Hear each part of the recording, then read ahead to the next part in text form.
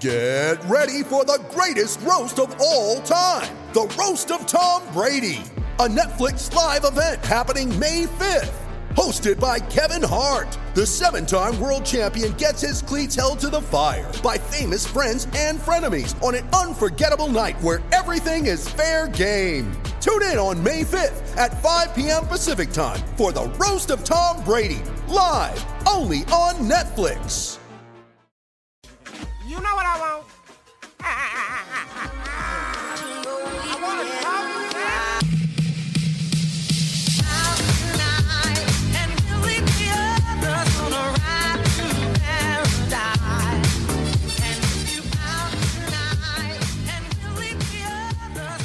Hello and welcome to the Raptors Weekly Podcast, or the Definitive Draft Podcast, or just Keeping Up with Team Canada podcast. Either way, it's a podcast. We're talking about basketball, and this episode isn't really centered around the NBA, but I guess players who participate in it when they're not doing Olympic qualifications.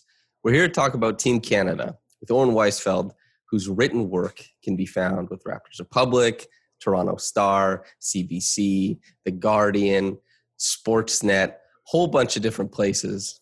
They're clamoring for him. They're saying, Oren, please, we need more of your written work. We want it so bad. You're talented, a generational talent, the Kevin Durant of writing about basketball. Please, we need you, Oren. What do you say to that? I say I'm way too short to be the Kevin Durant comp, but I appreciate it. Yeah, I mean, happy to be here and talk some Canada b-ball. Do you have a Kevin Durant comp for media? Do I? I mean, I want to say Zach Lowe, just because like he's the GOAT and he's tall and he's kind of curmudgeonly too. Yeah, the only thing is like personality-wise, I'm really not seeing it.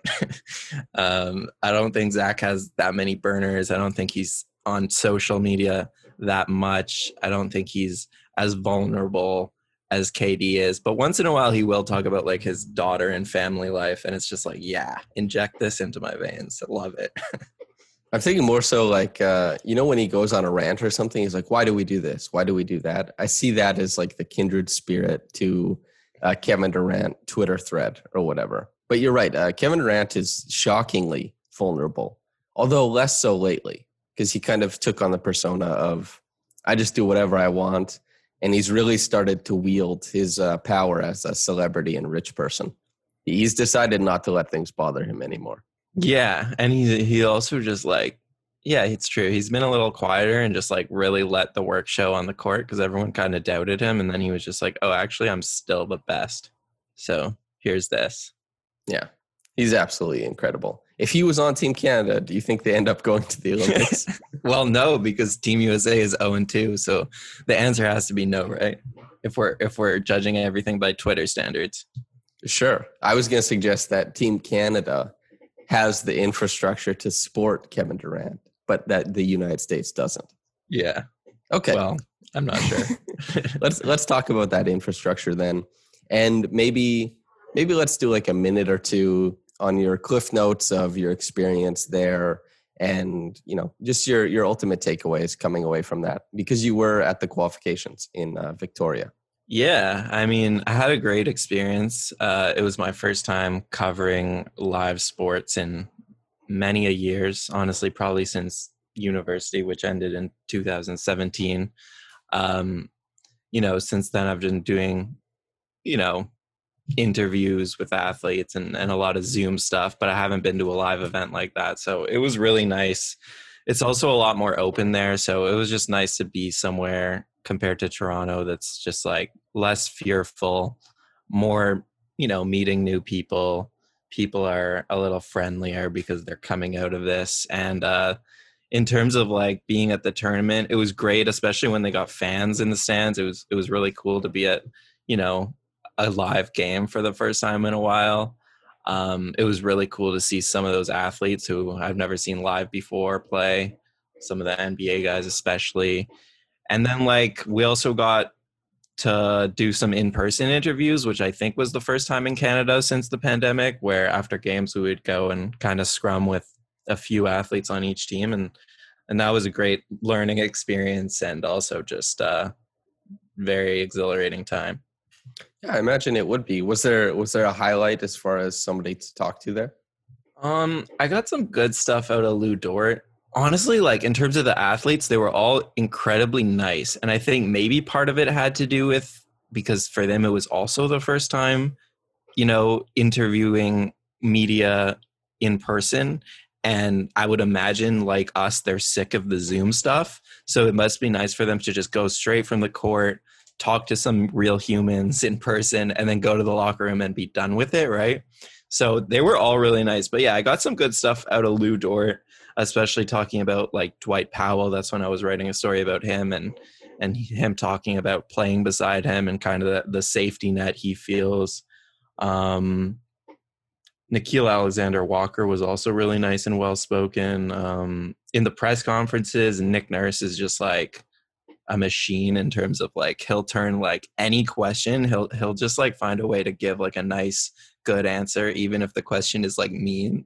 Like he's really good at the press conference stuff. Was that a bit surprising given that he can be quite callous to Raptors players, for example? Yeah, I don't know. Like that seems kind of so far away, even though it was maybe like less than a year ago. But that's different than I guess the way he treats the media, even though maybe it shouldn't. I don't know if you saw the pop clip with Joe Varden, I think, yesterday, which was I didn't.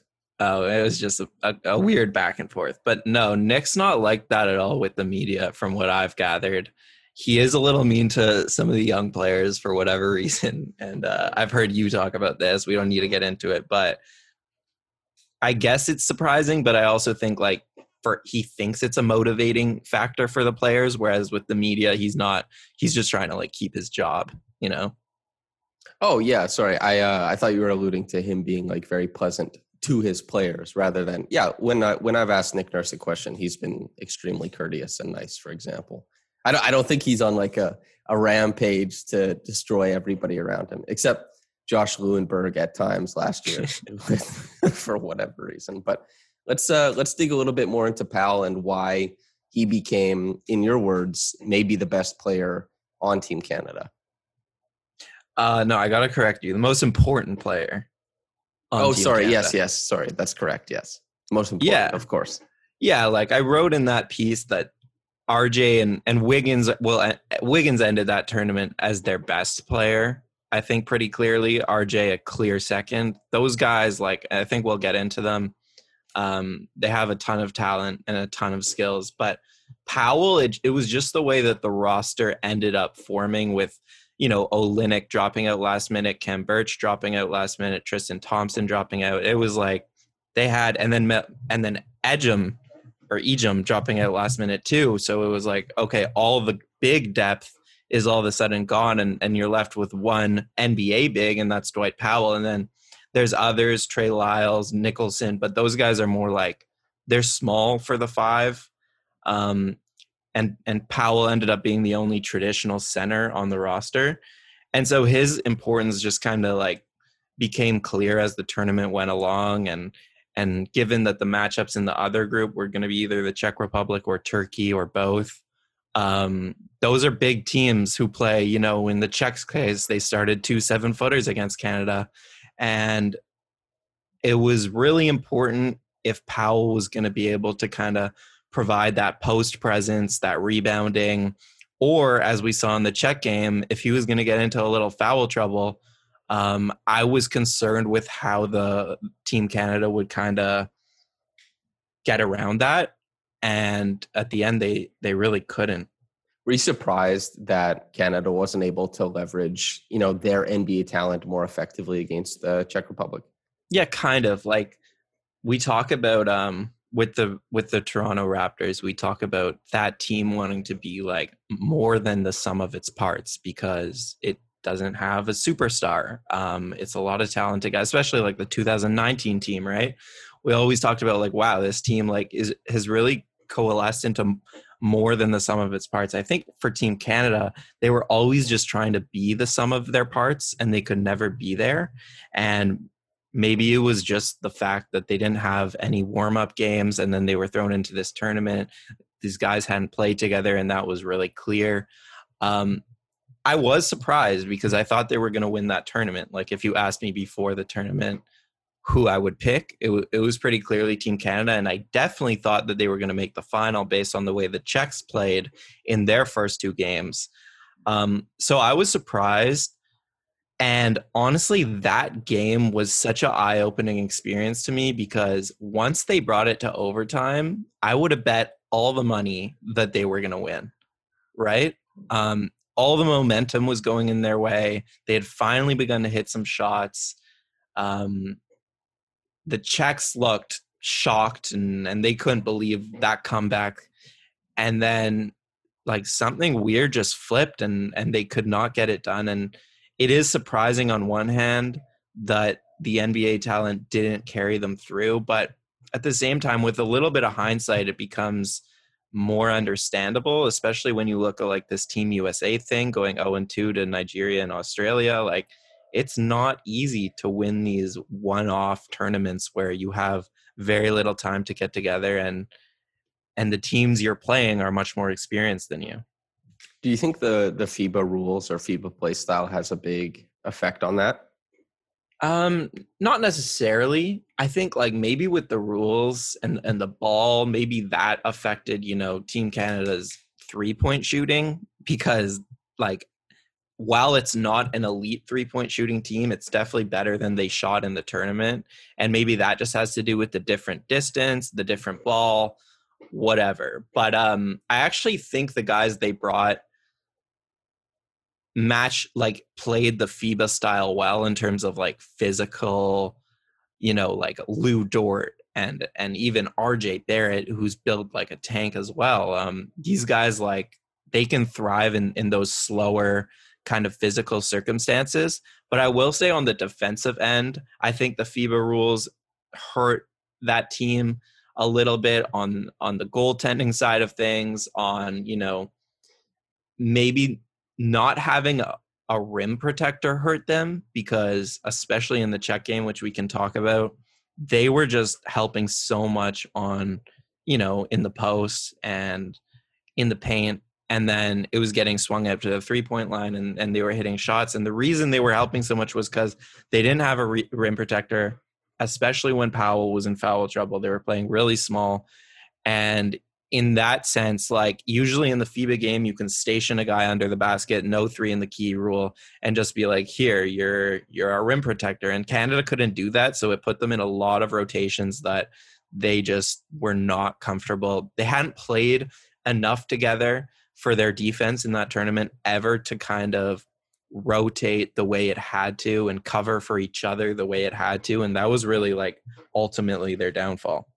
Did you think there was an antidote on the roster to fix their defensive woes against the Czechs? Like, as you just said, there was a lot of problems with how they could handle that, especially that they couldn't just, as you said, put somebody in the key.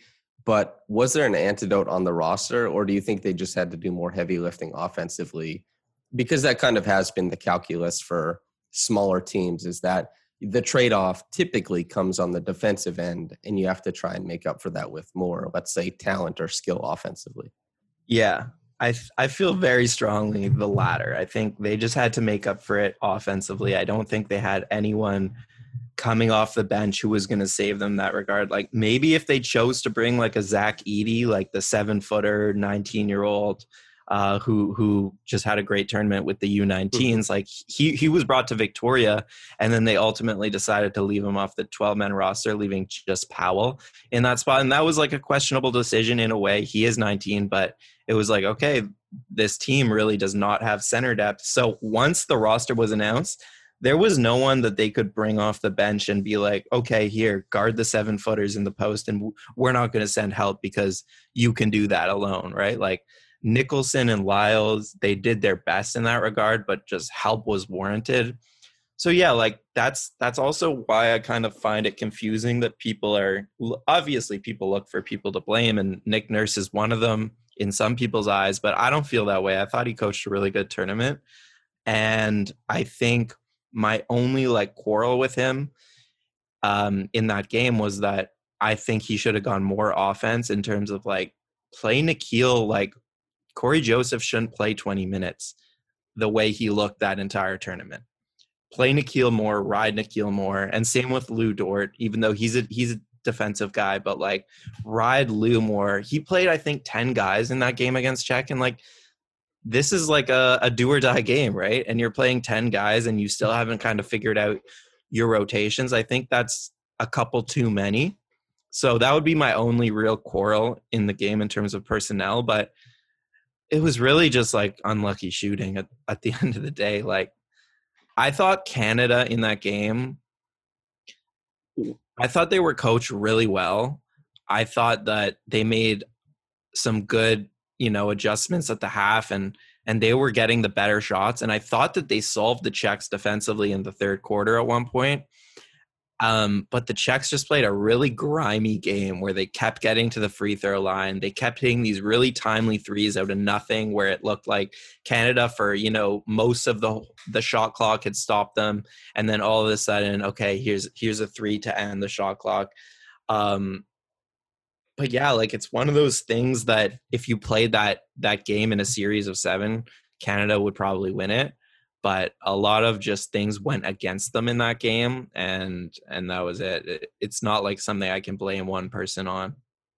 So the idea is probably that with Nikhil Alexander-Walker, there's a little bit more advantage creation and more scoring opportunities. But I guess Nick Nurse thought that with Corey Joseph, you have like this steady hand at the top of the offense, I guess. Yeah, we were talking about this like with the media right after the game. Corey Joseph played 20 minutes in a 2-point loss and was minus 21, right? It's like, I don't want to bag on Corey Joseph right now, but he really wasn't providing much of anything that tournament. Defensively, he's good. He forces turnovers. He digs down in the post. He keeps guys in front of him. So defensively, no problems. But Nikhil's not like a liability defensively. And then offensively, like, yes, he can be a steadying hand, but really I found more often than not, he's just dribbling the ball, touching the paint, not seeing any cutters, not seeing any shooters. So he keeps his dribble alive and resets the offense. And now 16 seconds is gone and he passes it to RJ or Wiggins. And it's like, okay, go create, like I actually felt like he was slowing down the offense more than he was getting guys involved. He had 1 assist in this game in 20 minutes. It's like, he just wasn't doing enough for me to warrant, like, even Michael Mulder I would have preferred over Corey Joseph. I like Mulder a lot. He's a good shooter. And he had a really nice year plugging in at different times for the Warriors. But okay, let's do RJ and Wiggins then. Wiggins maybe unfairly had like a Canadian heritage moment taken away from him, I think, which fits so well with like his career arc that he had that. And now that it's just kind of a footnote in a Czech Republic victory. It's tough to see. But Wiggins, RJ, what did you think of them overall? Yeah, so like let's start with Wiggins. I just think like, first of all, you asked me how the tournament was. And like this game, that comeback in the last minute was honestly the best thing I've seen in person in a sporting event in my life. Like I was like canceling my hotel. I was out, like 9 minutes left in the game, 4 minutes left in the game. It was just like, okay, Canada's not coming back. And then Andrew Wiggins just like does something incredible. Like it's hard to overstate just how unlikely that comeback was because it really all happened with less than a minute remaining. I think it was a 9-point lead erased in a minute. So I will say that like that was an incredible game. So like obviously a lot of people are disappointed by this tournament, but a lot of people paid attention and like got to watch an incredible comeback. So at least like that is one silver lining of this tournament. I think that was he made that game better than it was supposed to be. And the other silver lining of this tournament, I think, is just Wiggins and Barrett together as a wing duo. They're really good. Their skill sets feed off each other really well. Nick played one of them at all times in this tournament on the floor pretty much. And if you're a Team Canada fan, your hope has to be these guys are committed to the program. You know, RJ seems very committed. His dad is the GM. He called the gold medal in the U19s a couple of years ago the greatest moment of his basketball career. Wiggins, you know, it's hard to tell with Wiggins because this was his first time in a few years. But if the two of them are committed long term, I think Canada's in really strong hands. I think they have a core wing tandem to kind of rely on and build chemistry off of, and everything can kind of flow from there. Because they were both really impressive to me in this tournament. Like, both as NBA guys and as FIBA guys, I think both of their skill sets translate well. Wiggins in the mid-range, like, he was getting it every time he wanted. He was so comfortable in that area. And obviously his three-point shot, because of the NBA range, he can step out 2-3 feet past the FIBA three-point line and hit shots where guys just aren't guarding him. And then RJ is just a physical guy. Like, he got to line 7 times. You know, in that check game, the main adjustment that I thought Canada made was like, screw it. We're not hitting shots. We're getting to the rim every single time. And like, the level of aggression was not Nick Nursey in terms of like what you see from Nick Nurse teams in terms of just like drive after drive after drive and like, let's get free throws. But I give credit to the players there because they noticed like something that they weren't comfortable shooting the three of that game, most of them. And then they just said, you know what, we're getting to the line. And so RJ and Wiggins led that charge. If you had to predict into the future, and let's say you get to, in this prediction, you get to pretend that the guys you want are coming along to join the program, how optimistic are you? Very optimistic if we can get everyone, right? Mm-hmm. Yeah, because like Canada was so close in that tournament. And yes, they did have 8 NBA guys, but they also just didn't have much time to practice together. Didn't have many reps playing together. And you, in a game like that, if there was like a Jamal Murray or a Shea there to break it down when they needed it, to kind of take over when I thought they really needed it, I think they would have won that game, right? It was like such a game that was won on the margins that having a superstar there to take over would have done it. And yeah, like when you look at the Olympics, there's obviously stronger competition, but Canada has like a lot of crazy talent. Like, this is still the golden age of Canada basketball as far as we're concerned. And like, going forward, we should be pretty optimistic because even if like not all of the biggest names commit, you know, say even one of SGA or Jamal Murray commits, like that's enough in my opinion. You get some bigs in there and run it back with a similar team, like that's enough to be a medal team to me for sure. I'll also say, like, in that regard on Wiggins, is that like I don't know who to blame this on or if there's anyone to blame this on, but like Nurse runs a very like egalitarian offense. It was never like put the ball in RJ or Andrew's hands and like take over, like take us home, right? Even you saw with the last shot with going to Trey Lyles, nobody expected that. And it's really hard to poke holes in it because it was such an open shot that I'm not even going to. But, you know, last 5 minutes of the fourth quarter against the Czechs, I really thought that like, and I wrote it in my notes maybe 4 or 5 times, like give the ball to Wiggins. He had it going in the second half. His mid-range shot that entire tournament was pretty much unguardable the way that defenses have been playing them. And I just thought that he should have taken the game over a little bit more. And I don't know if that's on him, right, as a player to demand it, or if it's on Nurse, or probably a combination of the two to kind of like give it to him and be like, take us home. But I really do feel like that was one of the issues in this whole tournament, was that they didn't have a player who could just like kind of take a weight off of everybody else's shoulders and just say like, look, I'm going to hold the ball right now and I'm going to make things happen. That is one of the hardest things to kind of suss out, is whether, you know, when teams win, typically they'll give you the full rundown. Like, this guy said this, then we came together and decided this. Or if a guy audibled on a play, he's like, yeah, our first option, like let's say, is a pin down on the right side, or like if it's the Raptors, maybe a hammer screen. And yeah, we audibled to this. I took a baseline jump or something like that.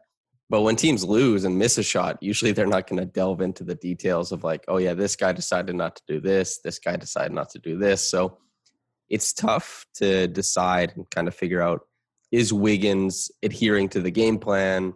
Is he being a little bit more passive? Was Nurse maybe trying to coax more out of him that he said no? Was he willing to get more, but Nurse was trying to service, the egalitarian offense and that kind of stuff? It's incredibly difficult because we don't really know anything, and people aren't usually forthcoming with that. But RJ Barrett's playmaking, what did you think of that? It was good. I think I was listening to our friends with The Athletic on the Raptors Reasonableness podcast, and they were kind of commenting on how Team Canada doesn't have a whole lot of point guard depth in the kind of upcoming years, looking forward to upcoming tournaments. And I'm not too worried about that. Part of it is based on the FIBA game. It's just different. The level of ball movement, the level of spacing is just diminished compared to the NBA. So I don't think you need guys who can kind of see over the defense and make these like elite, reads in the same, or maybe as often in the same way. Maybe that's because Nurse ran a very egalitarian offense. But yeah, like you said, RJ was one of the, premier playmakers on that team. And it's nothing, fancy with RJ, at least from what I'm seeing. Like, he's not like making these incredible passes to the weak side corner over like a couple defenders, hedging him. It's not stuff like that, but he reads the floor like incredibly well for a 21-year-old with now 2 years of NBA experience, right? And that's like the biggest thing that sticks out about him. People, his coaches and teammates talked about like how quickly he picks up sets and stuff they're running. But yeah, like RJ, that game against the Czechs was such an incredible performance for a 21-year-old in his like first stage with the FIBA men's team, like first meaningful competition. 6 assists, 0 turnovers, 24 points, 9 of 17 shooting, right? Like in a do or die game for him to step up in that way. And like you said, with, Corey Joseph not doing a whole lot, like Barrett was the main guy getting his teammates involved. It's very impressive. And that's the other thing I wrote about in that kind of wrapping it up piece, is that Barrett is, in a lot of ways, he felt like the leader of this team. Like, obviously, I'm not in the locker room and I don't really know what the conversations are like behind closed doors. But from what I see on the court and from the way he talks about his experiences with Team Canada, I think Barrett is the guy to watch for in terms of who's taking this seriously, who's recruiting talent, who's maybe a future captain of this team. And in terms of like an NBA guy, I am very high on him as a prospect, if we can still call him that. Like, I think obviously like Tibbs is, putting him in a very defined role and asking him to do it just as like any NBA team would, but he's going to slowly grow out of that role every year. And like we just talked about, get more playmaking reps, get more on ball pick and roll reps. And especially if the 3-point shot kind of comes along like it did this season, I think he's going to be great. Yeah, that's the biggest thing for me, is that with Tibbs, typically every once in a while, he'll let him operate as a primary. Here's a pick and roll. See how you can read the different levels of the defense. And broken plays, you can kind of, if you want to shake and shimmy on guys, do your best, see what happens. But typically, the way that Norman Powell was protected by the sets, that the flares, the pin downs, the zippers, all that kind of stuff that was run for him to give him advantages, to use his first step to get him going downhill, or a jumper. That's something that RJ Barrett he operated in the same types of confines. But with Team Canada, there's a bit more of an onus for him to create advantages for the team. And that was something I was extremely pleased with, was not only for himself, and because, as you mentioned, like scoring was at a premium in the game against the Czechs and, overall in the tournament, in a different setting, different spacing, finding guys who are willing to take it to the cup and to score and put pressure on the defense, super big. And as you mentioned, he's not making these incredible reads against the weak side zone, winning that game of cat and mouse. But when he gets downhill and it's just the backline defense versus him, he's got a great eye for dump offs and really attracting that help side defense and getting guys the ball in the lane. Easy baskets. So he's not prolific, but he's creating good shots when he can. And so that's what I've been happiest with. And I'm sure we're in the same boat as being extremely high on RJ Barrett. I would not be surprised if he ends up a multi-time All-Star. And that's like 2 or 3. I don't know about 5 or 6, but he'll be good. Yeah, I'm with you there. I think the one area where I'm still looking for him, where I see a lot of potential, is like finding ways to leverage his strength, because he's 21 and he already has like he's one of the stronger players at his position, especially if he's a 2, which, I mean, it'll change, but you know what I mean? Like, he can find ways to leverage his strength, getting downhill, bumping big men off him, defensively. Like, there's a whole lot of ways that I think he can figure out that game as he grows into this body, and I think that's just another way where he can kind of create space. Yeah, like it's something he was developing this year, but the left-handed drive, collect the ball, bump, and then step through, because as you said, depending on if he's playing the 2 or the 3, it really depends on who's guarding him. If it's a skinny 3, if it's a staunch or stocky 2, it doesn't really matter. If it's a smaller guy, that hop, step, bump, and step through, depending on where the help side defense is very much in his bag. And that's just strength creation. It's literally nothing else. It's just being able to bump your defender off the spot you want to get to. And if you go back to when he was a younger guy, when he was a kid and playing against the United States when Canada won it all, it was just this bruising. He was a bruiser for his age, and he would just leave, like, it'd be purple and blue on the left side of the backboard because he just bruised the backboard with how often he was getting to that side and laying it up and just being able to kind of muscle his way through the lane. It doesn't always translate for guys to be able to dominate physically at every level you go to. Typically, you hit a point of diminishing return. But Barrett might be able to be a bruiser and a very athletic one at that. Yeah, and the good thing, a good sign is that the book is out on him in terms of, like, he likes to go left and drive that way, and it didn't matter. You know what I mean? Like, teams are game planning for him. Coaches at the end of the games are talking like, yeah, we tried to take away Barrett's left hand, and like, he's still getting into the line 7 times, right? In terms of like his NBA future, I think that's pretty promising. Mm-hmm. Is there anybody else you want to touch on as far as the team? I'll go through a couple guys. Dort was incredibly fun to watch in person because someone that big just should not move that quickly. Like, he's an anomaly. Obviously the 3-point shot didn't come along and that hurt them, but defensively he's just, all NBA teams for years to come. He's really fun to watch. Nikhil was great. Like, he's not getting much talk because, I don't know, he probably had his least effective game in the final game.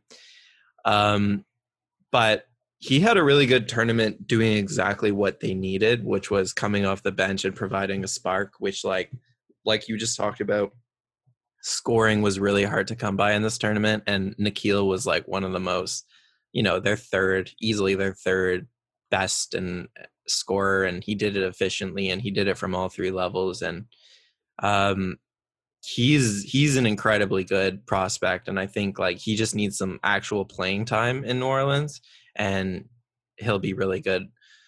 We talked about Corey Joseph, who I just don't know how many more Team Canada appearances he has in him, but not really. Like, Andrew Nicholson kind of surprised me how good he was and how effective he was at the 5, because he is pretty small for a 5, especially in the FIBA game. And like, going back to like that game just being about bad luck, Nicholson had 2 wide open 3-pointers, I think in the 3rd or 4th quarter, just at the top of the arc. They were giving it to him, and like, those are shots that he was knocking all tournament, and he just couldn't get any to go in this game. So Yeah, I think that pretty much covers it. I like that you bring up Alexander Walker because maybe I took it for granted because I've liked Walker for a very long time. And ever since Adam McQueen came on here, when Walker was in his first summer league and was like, this is the guy, and was actually, and Shea wasn't that big a deal at this point. It was like, maybe he'll be better than Shea. And I think that's less, of a dig at Shea at that point and more optimism for Nikhil. But he was 5th in points per game in this tournament, and he shot it well, as you said, from every level. And that advantage creation in games where it can get really, really tight, where guys like Dort, as you said, Nicholson, like if the shots aren't going down, you need a guy like Nikhil to keep creating advantages. Otherwise, maybe you are getting stuck with 14 seconds of dribbling above the break. That's a really bad problem because it not only gives the other team, they get to come down the other way, maybe with an advantage off of a long rebound or something like that. And they get to take a rest on defense too. So, and all these things piled up during the game. And in transition, you get to put pressure on the defense in ways where sometimes you're not comfortable. It can lead to foul trouble for guys like Wiggins or Powell, as it did in that game. So, you ready? Showtime. On May 3rd, summer starts with The Fall Guy. Let's do it later. Let's drink a spicy margarita. Make some bad decisions. Yes. Audiences are falling in love with the most entertaining film of the year. Fall Guy. Fall Guy? Fall Guy. That's what the poster said. See Ryan Gosling and Emily Blunt in the movie critics say exists to make you happy. Trying to make it out? Nope. Because I don't either. It's not what I'm into right now. What are you into? Talking. Yeah. The Fall Guy. Only in theaters May 3rd. Rated PG-13. When you need mealtime inspiration, it's worth shopping Kroger, where you'll find over 30,000 mouth-watering choices that excite your inner foodie. And no matter what tasty choice you make, you'll enjoy our everyday low prices, plus extra ways to save, like digital coupons worth over $600 each week. You can also save up to $1 off per gallon at the pump with fuel points. More savings and more inspiring flavors make shopping Kroger worth it every time. Kroger, fresh for everyone. Fuel restrictions apply. Yeah. He was great. The thing that sticks out about him is like he's so quick, but I mean he's also incredibly like long, which usually isn't the case. But he's so quick, and yet he like can finish at like all speeds and from all these crazy angles. Like that's what really surprised me about him. I guess I didn't realize how good of a finisher he was around traffic, around the rim, through contact. Like he'll get to the rim just using that like first step and like that really good speed or some screen help. And then it's just like, okay, he's here, but he's like running so quickly and like he's been in the air so long that it's like there's no way he's going to make this like reverse layup, with his right hand, and like somehow he'll just spin it in. So that was what impressed me. Like we know he could shoot the ball, we know he can handle a ball, but that finishing, that was good. It's a really interesting thing because Russell Westbrook and John Wall are two guys who just, man, in their primes, the rapid athleticism they had, but both had trouble finishing at the rim when it wasn't a dunk. Their layups were not as sure a bet as they should have been. And even when the Raptors beat the Wizards in the playoffs, that was something that like the chickens came home to roost on John Wall, was he'd create this rim pressure and they'd get nothing out of it. And he'd get super disappointed in that series against the Raptors. But as you say, Nikhil, a guy who's very comfortable within himself, contorting, controlling, decelerating the arm and the shoulder relative to the body so you can lay it up soft. The core strength to maintain like the flexibility through a move under the opposite side of the rim. All that stuff, these micro skills, so impressive. And something I think will be very beneficial for him in the NBA as a controlled finisher. And I hopefully, fingers crossed, for Team Canada for a long time. Yeah, and like this is kind of off the rails, but this is a Raptors podcast. So like Siakam is also like, everyone talks about Siakam needing to improve his ball handling, but I wrote at the end of the season that for me, and you can disagree, like the biggest thing is actually his finishing, which could seem like a cop-out answer, but like Siakam mostly gets to his spots, but just like we talked about with Nikhil, he doesn't have that. Like sometimes if he's going too fast to the rim, and this is something Giannis is really good at, Siakam just blows a layup. And it's like, he should be a better finisher than he is based on the spots he's getting to and kind of the balance he has getting to those spots. But he blows a lot of layups. He blows a lot of like good looking, floaters and hook shots. And I think it's like you said, those micro skills that you just have to kind of work on. If you ever want to have like a high usage while still maintaining this like high efficiency finishing. That's a really, really interesting one, because on the one hand, I agree with you, because Siakam's finishing was way worse than it should have been this past year. And maybe even a little bit in his All-NBA season. It started to escape him a little bit. But the year they won the championship, and I know you know this, it was like there was a magnet in the rim. He would throw in shots from anywhere. Hook shots, push shots, bank shots. Like, they could be going at 30 miles an hour and it would just ping in. He could lob it. It would go in. His finishing was at such an unbelievable level that everybody was like, who the hell? This guy's touch is unreal. And then he gets injured. He has weight fluctuations. Like, the explosion off of his finishing leg is a little bit different than it usually is. And not to mention, like, when you change your body and different guys are starting to defend you now and teams are gearing up on you, that last collection, whether it be on 1 foot or 2 feet before you go to finish at the rim, it's either sped up or it's slowed down. And the wonderful pacing he had as like a third option or a pseudo second option on that Kawhi Leonard, Kyle Lowry team is he had his space because everybody else had their attention elsewhere.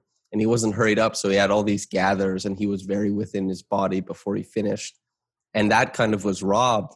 And as you said, everything sped up. And it's tough to stay in control when you're sped up. So even a guy who we've seen had an unbelievable amount of touch had that kind of escape him over the past like maybe 14 months of basketball because the speed of it all changed. And so it's about adjusting for sure. And you brought up Siakam. I'm really excited to see if that does come around for him, because it's something we've seen he's equipped to do when there's less attention on him. And, doing things with a lot of attention on you is kind of what makes becoming a star very difficult in the NBA. So that's a huge thing he could answer. But he tore his labrum so it's tough. Yeah, it's tough. We'll always find a way when we pod together to get Siakam involved, though. We're Siakam optimists, like heavy into it, I think. Yeah, it is interesting, though. You just really don't think about these things like finishing when it comes to increasing your scoring load. You think about, can you create the space and whatever, all these other things, but you figure you're going to finish at a similar rate than you did as, say, the third option, just because you're still the same player and you still have the capabilities of making similar shots. So it is a really interesting thing that we don't like think about all that often, but then you look at the shot chart like year to year and it's just like, oh yeah, like Siakam's actually not as bad as these people are making out to be. He's just like not finishing from really any area of the floor as well as he has in the past, which is maybe why we're optimistic in that regard, because he's done it before. Yeah, and it's as simple as when you're the first option, the defense is keyed into you. That help side will step over 1 step earlier. You have to pick the ball up 1 step earlier. You're stretching out just a little bit more. Like when you're picking the ball up and you're using your gather step, maybe that's not just a simple gather step. Maybe that's a gather step wherein you actually have to evade a dig down, stuff like that. It's just there's so many things that are incorporated in being a first option that you don't feel when you're the third option. The defense isn't going to step over as quick. You're not going to get the dig down when you're going to the rim because guys are going to be tending to shooters or guys who are dangerous against the closeout. And so the assist numbers went up for Siakam, and he is a really great passer for his position, but the finishing has gotten complicated, which is also why, to bring it back to Team Canada and a player I know we both love, Shea, his ability to take on the load of a number one option and just ratchet everything up to 100, finishing, shooting, playmaking, all of it, that makes it seem like if you plugged him into Team Canada in a FIBA environment, teams can do whatever, but he's going to get to his spots, and he's just such an overwhelming shot creator and shot maker that I'm so excited to see Shea in a Team Canada jersey. And this is maybe not professional of me, but oh my God, dude, that's all I want. No, that's all I want to. That was originally also really exciting about this tournament before he or the Thunder, everyone I talked to there was just like, do you think it's Shea or do you think it's the Thunder? And it's like, I think it's the Thunder and his agents. Like, it sucks the way the NBA works and all these complicated factors. But he would combine like what Nikhil does on steroids scoring wise, plus be like the facilitator that they didn't have in this tournament. So it would be nice, but we'll have to wait and see with this stuff. Because do you believe is Oklahoma, are these rumors real that OKC is actually willing to considering getting rid of him or trading him? I think weight in these. I would love for it to be real because I was saying this in the middle of the season. I've been saying this for a while relative to other people, I think, is that Shea will be an MVP candidate in short order. Like it's coming. And that should be there. Why they would trade a guy who seems like the ticket is punched already that he's going to be that type of guy, I have no idea, because MVP candidates, I don't care about a timeline. Why would anybody care about a timeline? If you have an MVP candidate, you don't prioritize a timeline. You try and prioritize that talent. And so trading Shea, I think, I can't remember who said it. There's been like 4 people who said it initially that started the kind of slow burn of that rumor.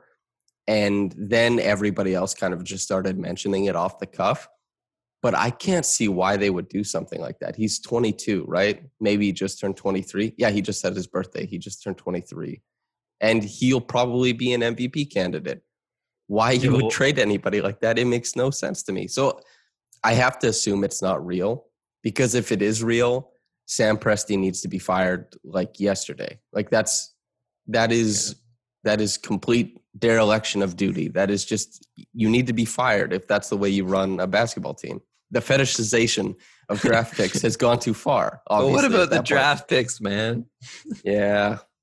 He sees Victor Wembanyama and he's like, Victor could be like 7'2" Shea. Yeah. And maybe he'll even be 7'4". And Wemby is worth getting very excited over, to be fair, but he would fit on a team with Shea. And I don't know. I hope it's real, and I hope the Raptors trade the 4th pick for him, plus whatever else, because Shea is a world-ending presence on the court. But I don't think it's real, because I can't imagine a GM that bad at his job that isn't in like New York 7 years ago or something. Yeah, I agree. Okay, so you and I are both obviously extremely excited about Shea. If we're excited about Shea, I can't imagine, if it's 4 years from now, whatever, kids who get to watch him, hopefully for Team Canada, when they're like 7 to 14, that they start to really love basketball because they saw Shea. The same way that this era of the championship Raptors very clearly, like there's no way to deny it, more kids enroll in basketball when it becomes a more popular sport. The more kids who enroll, the better the competition, the more people are doing it, the greater the chance that you get these incredible quick twitch athletes to involve themselves in your sport for your country. Shea and Team Canada, if they start having success at the international level, that could be a really big thing. And the golden era of today could be dwarfed by the golden era of tomorrow, if you know what I mean. And so what all of this lead in is to ask is, what was the vibe around being there, watching Team Canada, seeing people who got to cheer for NBA players representing, the red and white? Yeah, it was positive. Like, it was with the media, it was pretty like pessimistic, I would say, because like those guys like Michael Grange and Doug Smith, they've been to these tournaments, right? They've seen like all these heartbreaking ways that Team Canada has lost to worse opponents. So for them, it was like, here we go again kind of thing. But for the fans, it was very much not that. It was very much like, first of all, the vibes were just good because COVID ended there. Like while I was there, like BC was basically like, all right, you don't have to wear masks anymore anywhere. So have fun. So that was just like, people are going to be in a good mood, I think. But no, in terms of like being at the game, I spoke to a lot of kids and their parents about, a lot of them brought up the Raptors and how meaningful that championship was to their basketball playing careers. And a lot of them talked about what having this high level basketball in Victoria will mean, just in terms of like it being really inspirational. And you could see that on a lot of kids' faces where they were just so happy to be there and like so exhilarated, even after Canada lost, to kind of like be in this position to be one of the first people to be in a live sporting event for almost 2 years, and to be watching this like incredible almost comeback. And I think a lot of those kids will follow this team forward to the next qualifying tournament, or the FIBA AmeriCup. And yeah, like even aside from people who are in Victoria, I saw a ton of interest just like in the Raptors community on Twitter and on with my friends on social media. Like this was the first time a Team Canada team, I think, like really got the national recognition that this program has probably been striving for a very long time. And so that's a good sign, considering some of the best players didn't even go, right? Like considering that this was not necessarily the cream of the crop, but it was still very good. But considering there's even more excitement to be had on the court, it's a good sign. I think so too. And I can't remember if it was 2016 or 2017 where Canada, besides the United States, they had the highest representation in NCAA basketball players. But it's always near the top now. It's rare to find an NBA draft where a Canadian isn't being drafted, if not in, the first round, the second round. So it's cool to see, because it wasn't that long ago that basketball was not considered legitimized in Canada. Sure, the Raptors were there, but they were a side story to everything else. And success at the NBA level and hopefully the international level within the coming years is something we can look forward to as the game grows, because the game is, maybe reaching a fever pitch in America. Maybe it's close to as big as it'll ever be in the United States, but it can do so much growing the world over. And Canada is a part of that burgeoning growth. Is there anything else you want to address before we get out of here? No, I just think like with that too, it can come down to like, do they have, one run in them in these coming years where just like we saw with the Raptors, where the country kind of like hops on this bandwagon. And bandwagons can be a good thing too. So it's about having like a run in them where maybe they make an Olympic Games and maybe they beat a couple teams that they're not expected to beat. And that can be really hard, as we're seeing with Team USA right now. Like the basketball talent in Canada is at a golden age for now, but it's also at a golden age in several other countries in the world, right? So it's going to be hard to medal at any of these international tournaments, with the way that these one and done tournaments go, especially where you lose a game and you're out. But if they have a special run in them at any point in the next few years, then I think we're going to see like mainstream, fandom and attractiveness on that scale. I do think there's a future where, in America, you can see it's kind of in vogue to wear Dream Team apparel. Like if somebody saw you wearing Dream Team apparel, they'd be like, hell yeah, dude, that's super cool. There's a future that encapsulates and includes a Raptors team that, captures the attention of the national audience in that way, and probably would capture the attention and the fandom of the world if it was Team Canada versus, I don't know if it's going to end up being Shea versus Luka or Shea versus Tatum, but I want to live in that world where that happens. I think that'd be cool as hell.